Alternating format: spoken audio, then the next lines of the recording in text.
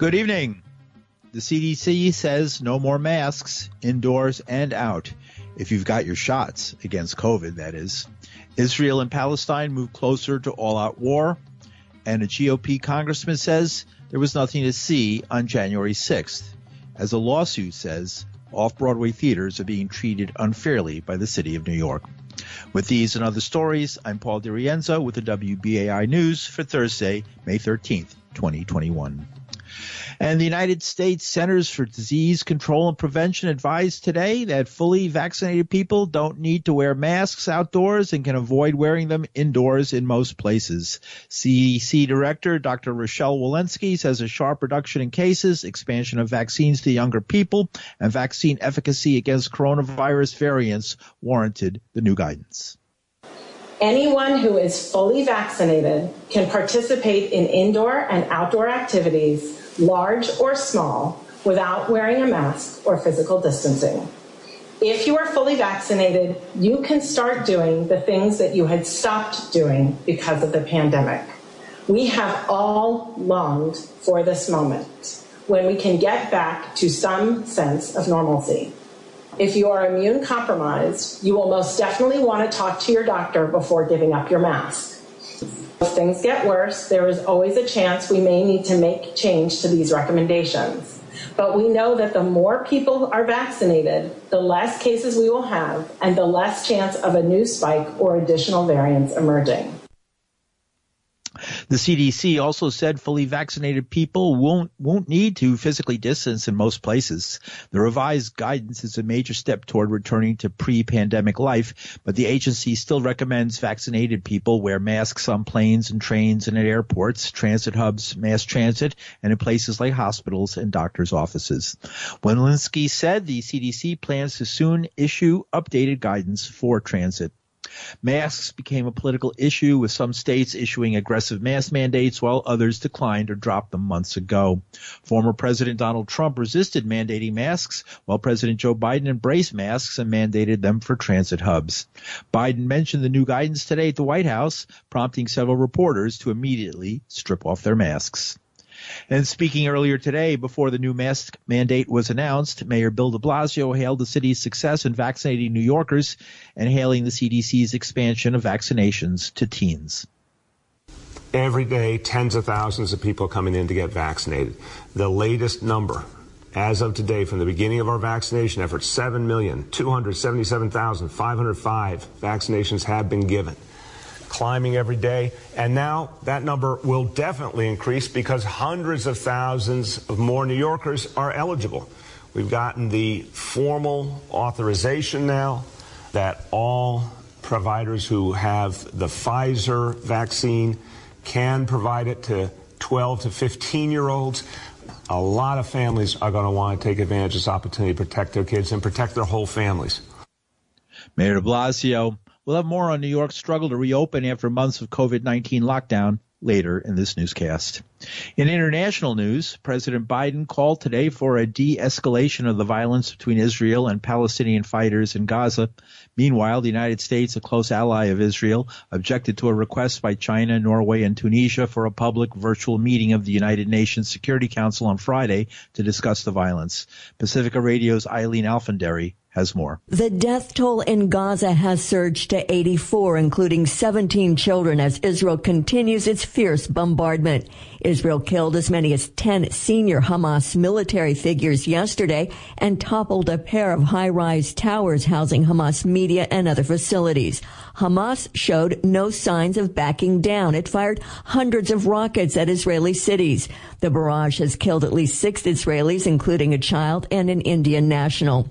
Israeli Prime Minister Benjamin Netanyahu said he had rejected a Hamas proposal for a truce. Israel's military is reportedly drafting plans for a ground offensive. The U.S., Russia, Egypt, and other nations are trying to halt the conflict. Rami Al-Maghari reports from Gaza. Mediation efforts are underway, mainly by the United States and Egypt. A high-ranking American official is to visit the region soon for possible restoration of calm. An Egyptian delegation is already in the region. Amidst this situation, Gaza-based veteran political analyst Talal Okal says that the ball is in the court of Israel. Israel should understand that it is facing a whole Palestinian nation, whether in West Bank, Jerusalem, and Israel itself, Gaza, Hebron, as Israel is denying Palestinian rights, still going ahead with some racist and transfer plans for Palestinians. Israel is definitely in confrontation with that nation. Thursday morning, the Gaza Strip's 2.2 million residents will observe the Eid al-Fitr as the holy month of Ramadan comes to an end, but with more violence on the ground. Palestinians might not be able to mark the Eid. I am Rami Al-Mighari in Gaza. The conflict has spread to Israeli cities. Jewish and Palestinian citizens of Israel have turned on each other.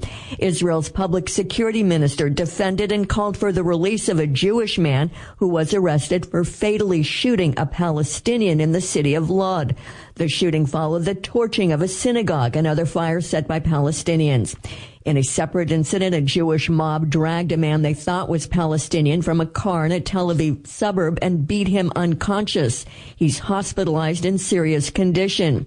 Jewish mobs in several cities attacked Palestinian-owned businesses and shouted death to Arabs. In the occupied West Bank, Jewish settlers attacked a village near Hebron and wounded at least 8 Palestinians. 4 of them needed hospitalization.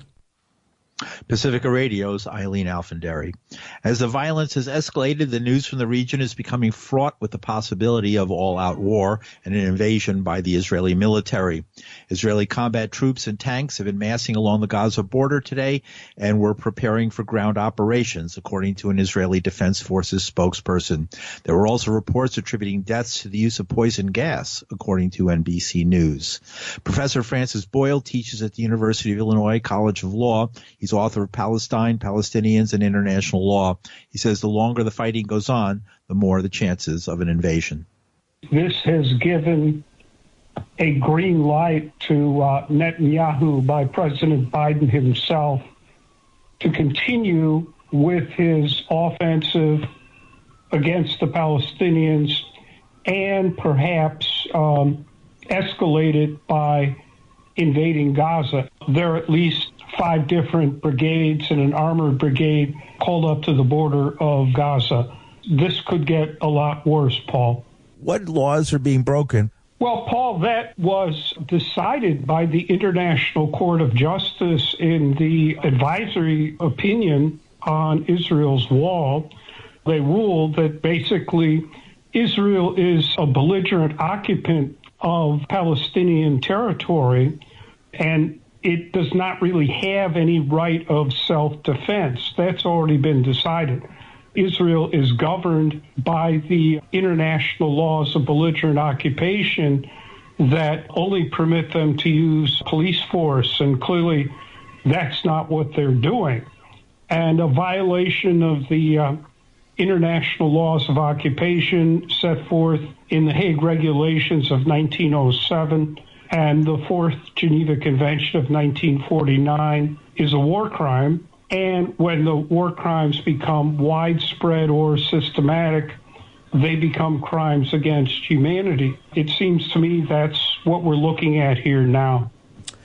The incident that sort of was one of the things that sparked this was the attempt by the Israelis to evict families from a neighborhood in East Jerusalem. What really set this off, the current conflict, was the decision by Netanyahu to storm the Al-Aqsa Mosque right at the holiest part of Ramadan. And now Netanyahu has had his troops storm the Al-Aqsa Mosque 3 times in the last week. These are obviously deliberate provocations. Netanyahu knows full well that Ariel Sharon provoked the Al-Aqsa Intifada in September of 2000 by storming the Al-Aqsa Mosque. Paul, what we are seeing here is Netanyahu wagging the dog. He right now is under criminal prosecution there for corruption in the Israeli courts. He just lost the mandate from the president of Israel to establish a coalition government. The president of Israel gave that to his opponent. And Netanyahu realizes that the only way he can stave off criminal conviction is to continue in power as prime minister, even in a caretaker government. That's pretty much what we're seeing now today in operation with Netanyahu, but especially storming the Al-Aqsa Mosque at the holiest point of Ramadan, and now it's Eid al-Fitr. It is clearly deliberately provocative action. Right now, since President Biden has given Netanyahu a green light, effectively, this could escalate quite seriously, Paul, and we could have another invasion of Gaza like the last time. I think that killed well over 2,000 Palestinians. I wish I had a better, more optimistic analysis to give you, Paul, but right now, from all my sources, that's the way I'm seeing it today. All right, I'll leave it at that. Thanks a lot. Paul, thanks a lot for calling and letting me have my say. And WBAI always does a great job. I'm happy to give you interviews. Professor Francis Boyle teaches at the University of Illinois College of Law. And President Biden spoke to the nation today about the cyber attack on the Colonial Pipeline that's been causing gas shortages across the southeastern United States. He says it's not Russia that's to blame, but Russians. And as for the people who carried out this attack, we do not believe, I emphasize, we do not believe the Russian government was involved in this attack. But we do have strong reason to believe that the criminals who did the attack are living in Russia. That's where it came from. We're from Russia. We have been in direct communications with Moscow about the imperative for responsible countries to take decisive action against these ransomware networks. And we're also going to pursue a measure to disrupt their ability to operate. And our Justice Department has launched a new task force dedicated to prosecuting ransomware hackers to the full extent of the law. And finally, let me say that this event is providing an urgent reminder of why we need to harden our infrastructure and make it more resilient against all threats, natural and man-made. President Biden, nearly 70% of North Carolina's gas stations are still without fuel amid panic buying. More than half the stations in Virginia were tapped out, as were about half the stations in South Carolina and Georgia. GasBuddy.com made those reports. Washington, D.C. was listed as among the hardest hit locations, with 73% of stations out. That's according to the site's tracking service. And day 4 in the USA versus Donziger trial in federal court in Manhattan was today. Environmental lawyer Stephen Donziger is facing criminal contempt charges relating to his $9.5 billion pollution case against Chevron Corporation over oil spills in the Amazon rainforest, mostly in Ecuador. Rebecca Miles has more. On day 4, the court heard from William Thompson, partner at Gibson, Dunn & Crutcher, the corporate law firm and litigation behemoth, with its client Chevron, who's spent millions of dollars in the last decade attacking and demonizing Stephen Donziger. Donziger claims they've used a litany of dirty tricks, threats and intimidation, paid fact witnesses, corporate espionage, and paid-for journalists. Here is one of the day's exchanges. Kubi, can I begin cross-examination? Judge Preska, I thought you were hungry. Kubi, I am hungry for justice. Clapping was heard from the socially distanced gallery. Judge Preska, come on, children, let's get going. Kubi, this will not be brutal. Kubi, do you agree there's no political question the U.S. does not turn into a judicial question? Thompson, I do. Kubi, Mr. Thompson, you're a partner at Gibson & Dunn. Thompson, yes.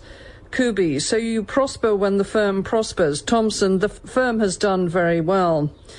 Kubi, is Chevron your largest client? Thompson, not the largest. Kubi, why did you put in all those hours for the trial? Thompson, I want to be accurate and efficient. Kubi, your efficiency is directed at giving this guy a criminal conviction, right? Private Prosecutor Glavin, objection. Judge Preska, sustained. Kubi, who flew you here? Thompson, Chevron. Kubi, coach. Thompson, first class. To be free of COVID as I could be. Kubi, are you vaccinated? Thompson, yes. Kubi, still flying first class? Thompson, yes. Lawyers will be back in court on Friday with defence presenting its testimony starting on Monday. Rebecca Miles, WBAI, New York. Stephen Donziger is the environmental lawyer who won a $9.5 billion pollution case against Chevron Corporation for the indigenous peoples of Ecuador. If convicted of contempt charges, Donziger could face 180 days in jail. He's already spent over 600 days in home arrest. And Colombia's Foreign Minister Claudia Blum has resigned, according to a letter from her shared by the Ministry of Foreign Affairs today. Blum's resignation follows that of former Finance Minister Alberto Carrasquilla, who resigned earlier this month after widespread protests against a now-canceled tax reform. Demonstrations began on April 28th in the Andean country, fueled by outrage at the reform, which included a plan to raise sales taxes.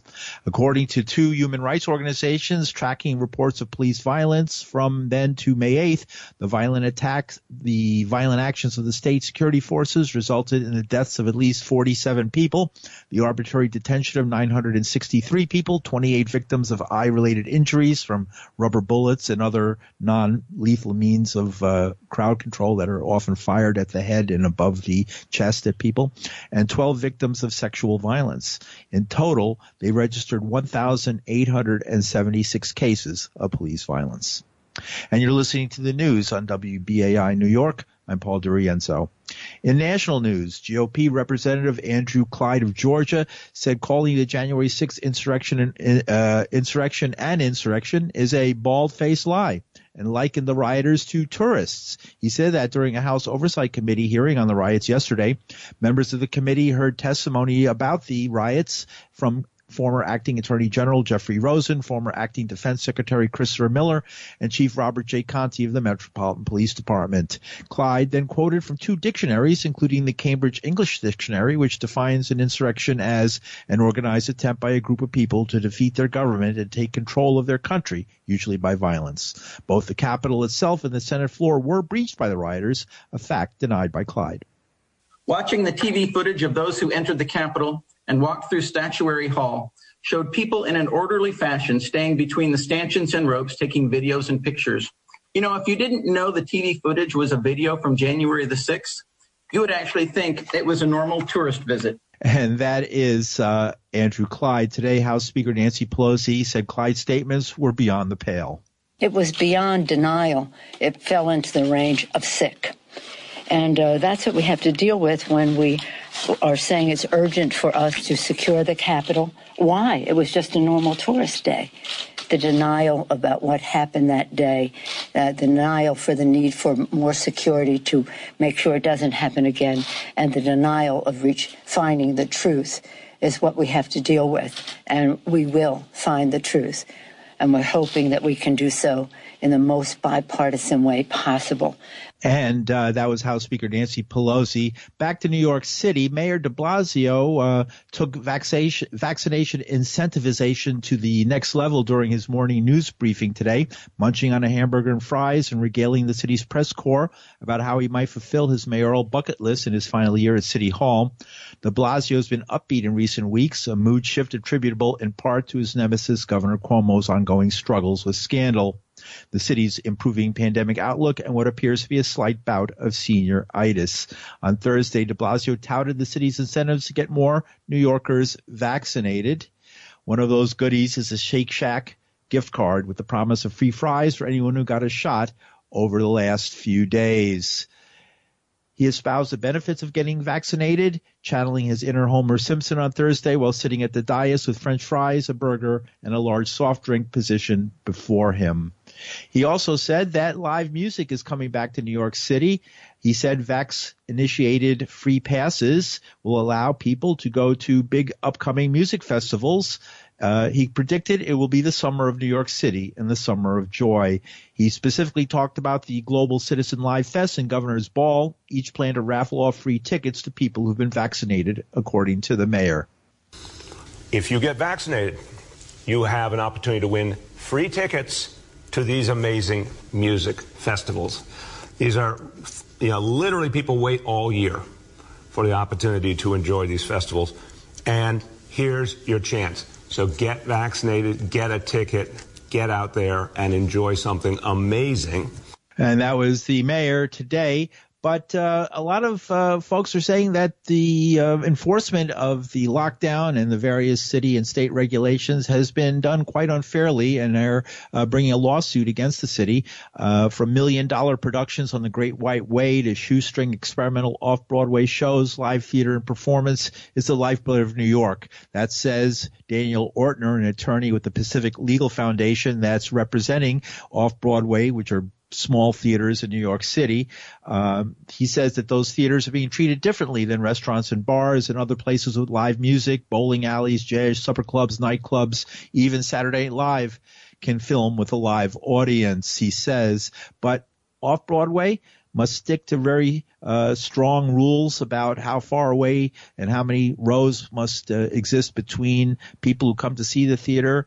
He says that's in part because the large-scale theaters, the Broadway theaters that are opening in September, need a long time to prepare for their presentations, for their productions, while off-Broadway is usually just ready to go and are waiting just for the get-go. They don't want to wait till September. Daniel Ortner, the attorney, spoke with WBAI earlier today. Right now, for months on end, they were closed until just April. They were barely allowed to reopen at a very low capacity. This whole time, they've been treated worse than comparable businesses. Today, in the same theater, you could have a church meet with a 50% capacity, and 2 hours later, when the theater has a matinee performance on Sunday, capacity is only 33%. And even now that the governor has said that in the next couple of weeks they're going to be lifting these restrictions, these unequal health and safety restrictions are likely going to stay in effect. It's harder for theaters to seat people than for other comparable businesses. And so this unequal treatment has really led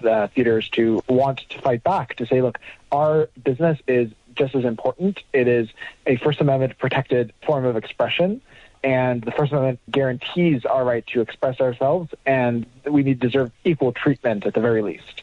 Wasn't there a ruling today from the CDC that fully vaccinated people no longer have to wear masks indoors or outdoors?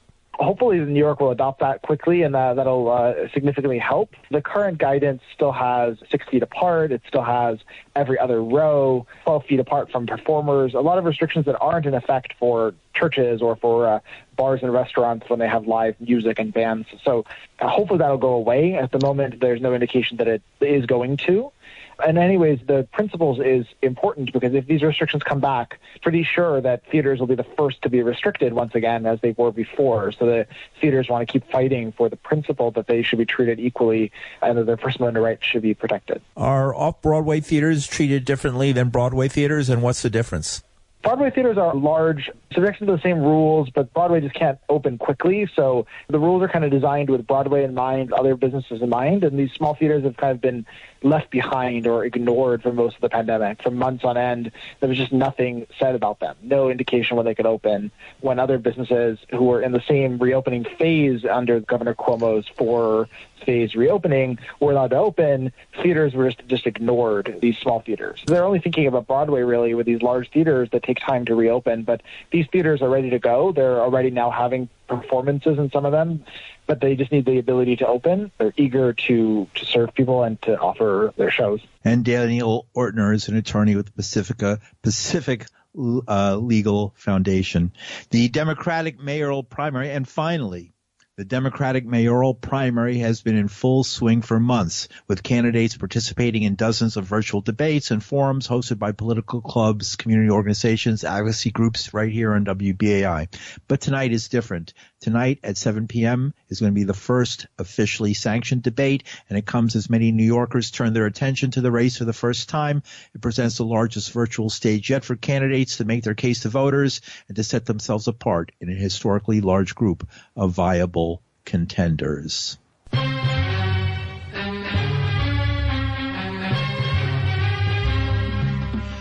And that's some of the news for Thursday, May 13th, 2021. The news is produced by Linda Perry. Our engineer is Reggie Johnson. From New York City, I'm Paul DiRienzo. Thanks for listening.